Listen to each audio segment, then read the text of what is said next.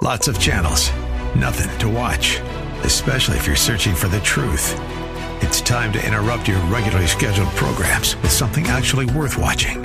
Salem News Channel. Straightforward, unfiltered, with in-depth insight and analysis from the greatest collection of conservative minds like Hugh Hewitt, Mike Gallagher, Sebastian Gorka, and more. Find truth. Watch 24/7 on snc.tv and on Local Now, Channel 525. There's a ring of truth that is unmistakable, knowing that you cannot find alone. And if you listen carefully, and sometimes even if you don't, you can hear that sound.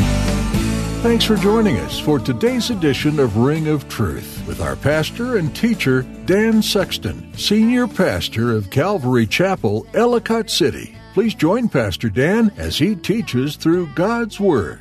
He doesn't mean they're thick-headed. He means they're wrong-headed. They're wrong. Their thinking is wrong. They are foolish because they have not known God. And they do not have understanding. They don't understand the Lord. They don't understand the ways of the Lord. And because of that, he says they are wise to do evil, but to do good they have no knowledge. They know how to do evil things, but they don't know what's right. The people of Judah in the days of Jeremiah let themselves stray so far from the Lord that they reached a point where they no longer could tell right from wrong. Pastor Dan will encourage you today to keep your heart soft and attentive to God. And if you've strayed from His ways, it's not too late to turn back.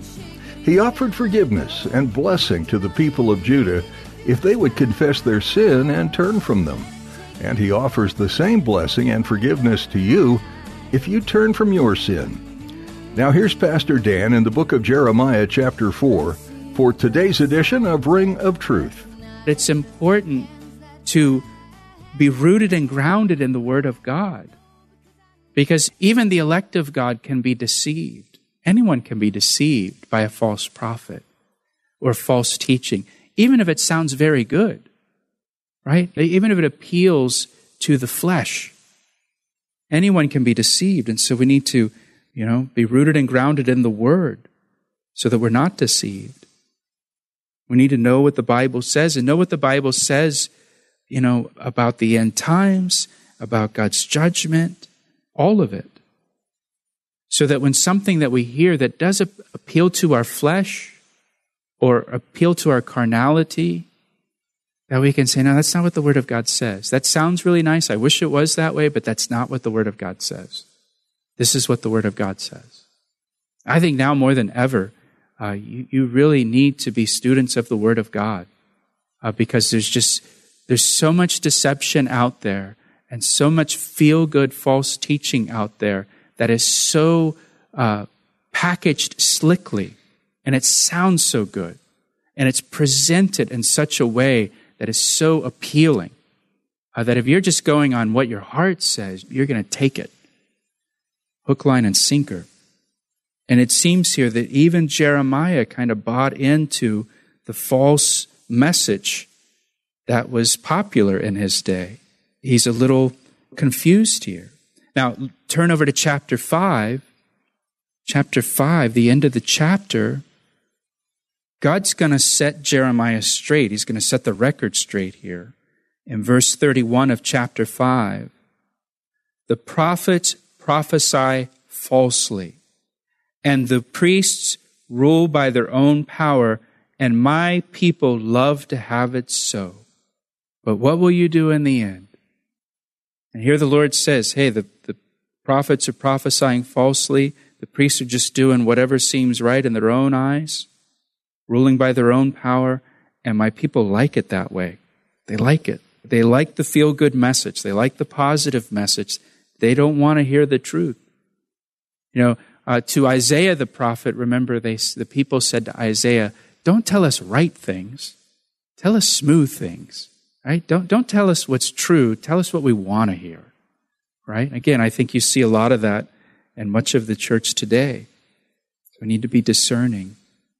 Back in chapter 4, verse 11, At that time, it will be said to this people and to Jerusalem, now watch what he says here, a dry wind of the desolate heights blows in the wilderness, in the desert, toward the daughter of my people, not to fan or to cleanse. It's not like this light breeze, that just cools you off, that's pleasant. A wind too strong for these will come for me. Now I will also speak judgment against them.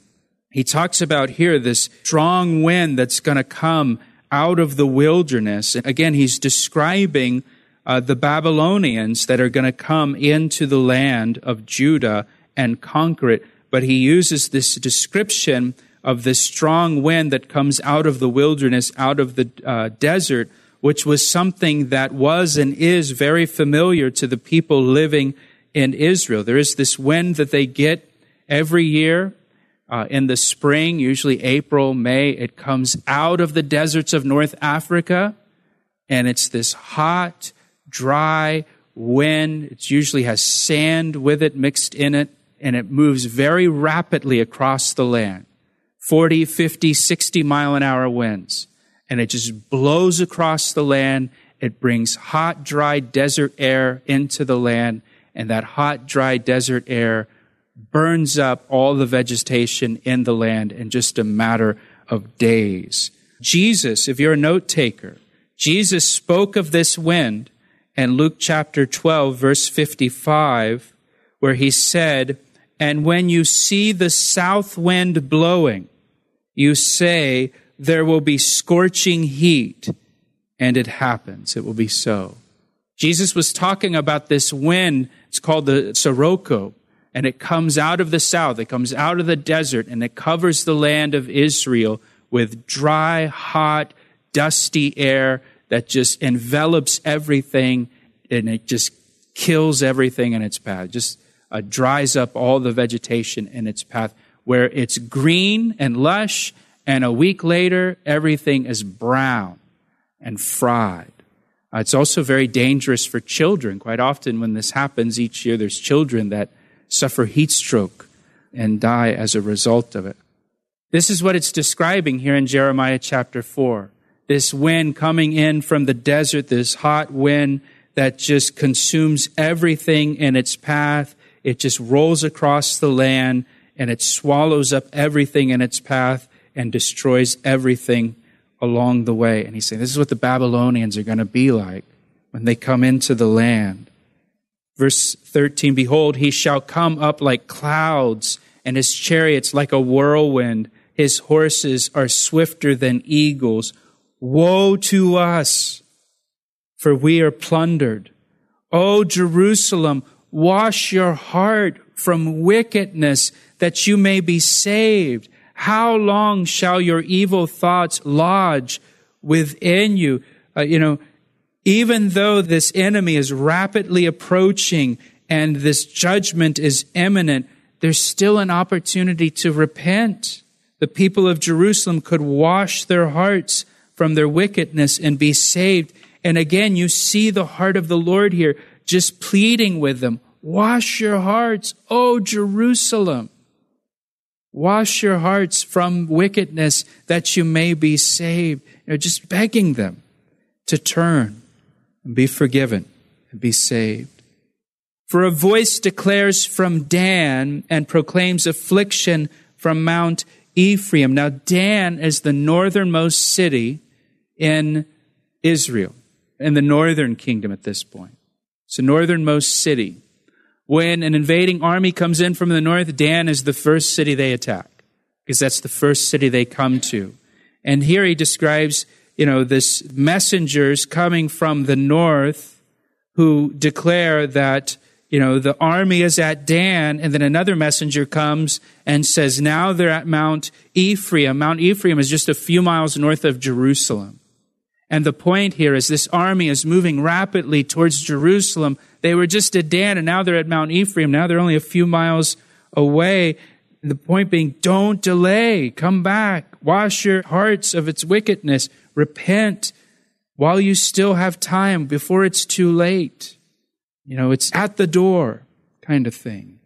The Bible tells us today is the day of salvation. We shouldn't put it off because none of us are guaranteed tomorrow. And there's a sense of urgency here with the Lord. Now, we see the same kind of urgency in the New Testament. And as the Lord is saying this, they're at Dan, now they're at Mount Ephraim. As he says this, the Babylonians weren't literally in Mount Ephraim. They weren't literally in Dan. That invasion is still 40 years away. But the Lord speaks of it as if it's going to happen tomorrow. And you need to get right today, kind of thing. And because of this, there were people in Jeremiah's day who scoffed at Jeremiah's message, that this judgment is at the door, the judgment is imminent. They scoffed at his message, and they said, there's no invasion coming. There's no army at Mount Ephraim. There's no army at Dan. There's no chariots heading our way. Just as in the New Testament, Peter tells us that people scoff at the second coming of Christ, and that people will say, well, where is the promise of his coming? Things haven't changed at all. People have been talking about Jesus coming for years. And there is this attitude that we see people have, and Peter says that's a sign of the last days when people have that attitude, where they just scoff at the return of Christ.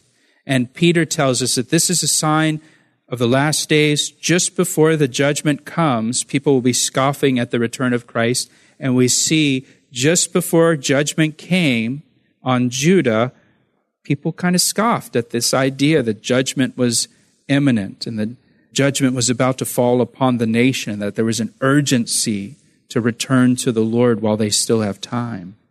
Verse 16, make mention to the nations. Yes, proclaim again against Jerusalem that watchers come from a far country and raise their voice against the cities of Judah like keepers of a field or shepherds.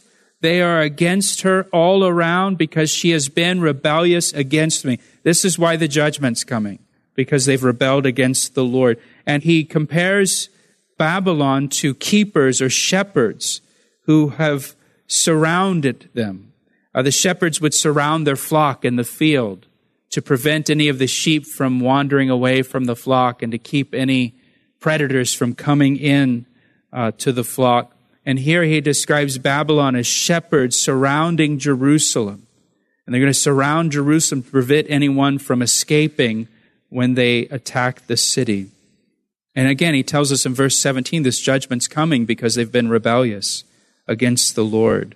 Your ways and your doings have procured these things for you. This is your wickedness because it is bitter, because it reaches to your heart. You're listening to Ring of Truth with Pastor Dan Sexton of Calvary Chapel, Ellicott City, Maryland. We'll return to the second half of today's message in a moment. But first, here's a word from Pastor Dan. It's my privilege to share the Word of God with you through our radio ministry, Ring of Truth. Thank you for tuning in each day. Hey, I would love to hear from you.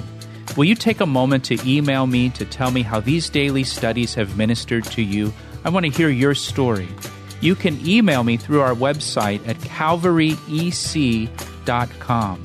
That's calvaryec.com. Thanks, Pastor Dan.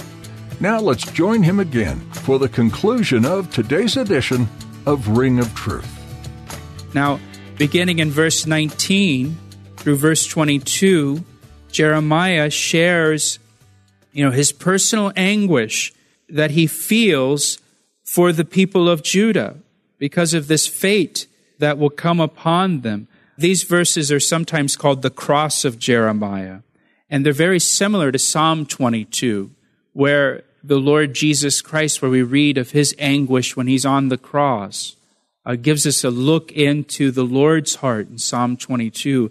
These verses give us a look into Jeremiah's heart, and he's in anguish and bitterness over what will come upon the people of Judah. He says again, verse 19, "Oh, my soul, I am pained in my very heart." And the word pained here, it It has the idea of shaking or trembling. He's in shock at what he has been shown in this vision of the judgment that will come. My heart makes a noise in me. His heart is pounding. I cannot hold my peace. Because you have heard, O my soul, the sound of the trumpet, the alarm of war, destruction upon destruction is cried. For the whole land is plundered. The Lord gives him a vision where he sees the destruction that Babylon will bring upon Judah, where the whole land is plundered, all the cities are destroyed down to the ground. Suddenly my tents are plundered, my nation, and my curtains in a moment. How long will I see the standard and hear the sound of the trumpet? For my people are foolish. They have not known me. They are silly children, and they have no understanding. They are wise to do evil, but to do good they have no knowledge. And here when he says, my people are foolish, he doesn't mean they're thick-headed. He means they're wrong-headed. They're wrong. Their thinking is wrong. They are foolish because they have not known God, and they do not have understanding. They don't understand the Lord. They don't understand the ways of the Lord. And because of that, he says they are wise to do evil, but to do good they have no knowledge. They know how to do evil things, but they don't know what's right. In Romans chapter 16, the Apostle Paul will say the opposite of this. And he says in Romans 16:19 that we should be wise about what is good and innocent about what is evil. And have you noticed when you look at the news online, it's revealing to you evil now? It's not just reporting the stories anymore. Now we've got a video of it, and you can see it happen. We are becoming very wise towards evil now, and how it works, and what it looks like, and how people do it. Where the Bible tells us we should be innocent of evil. I don't know how that happens. I don't know where they do that, or how they do that, or how somebody might do that.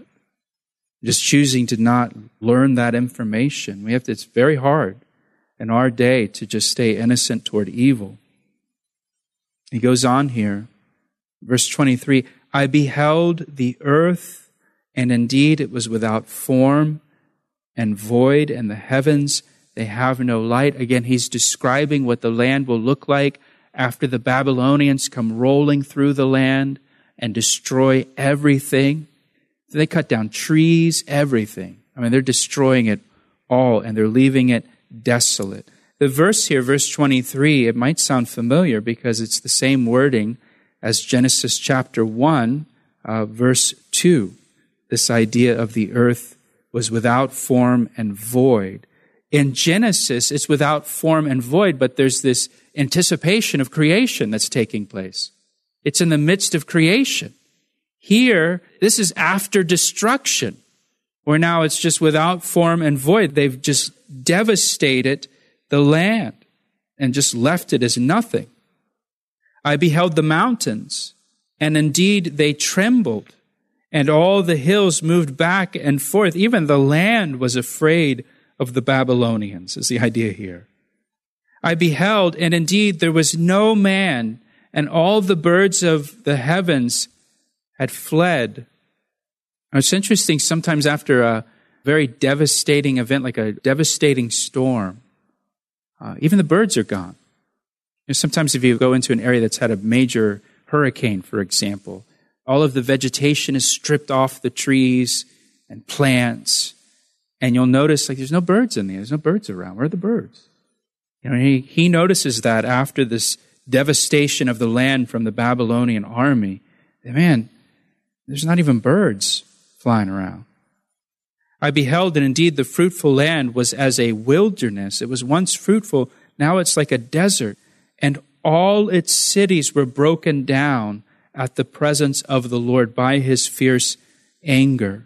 For thus says the Lord, the whole land shall be desolate. The whole land will be ruined.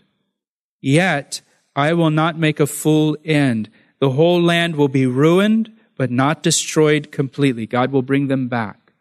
after the captivity to rebuild the land. For this shall the earth mourn, and the heavens above be black, because I have spoken, I have purposed, and will not relent, nor will I turn back from it, the Lord says. I'm not going to change my mind.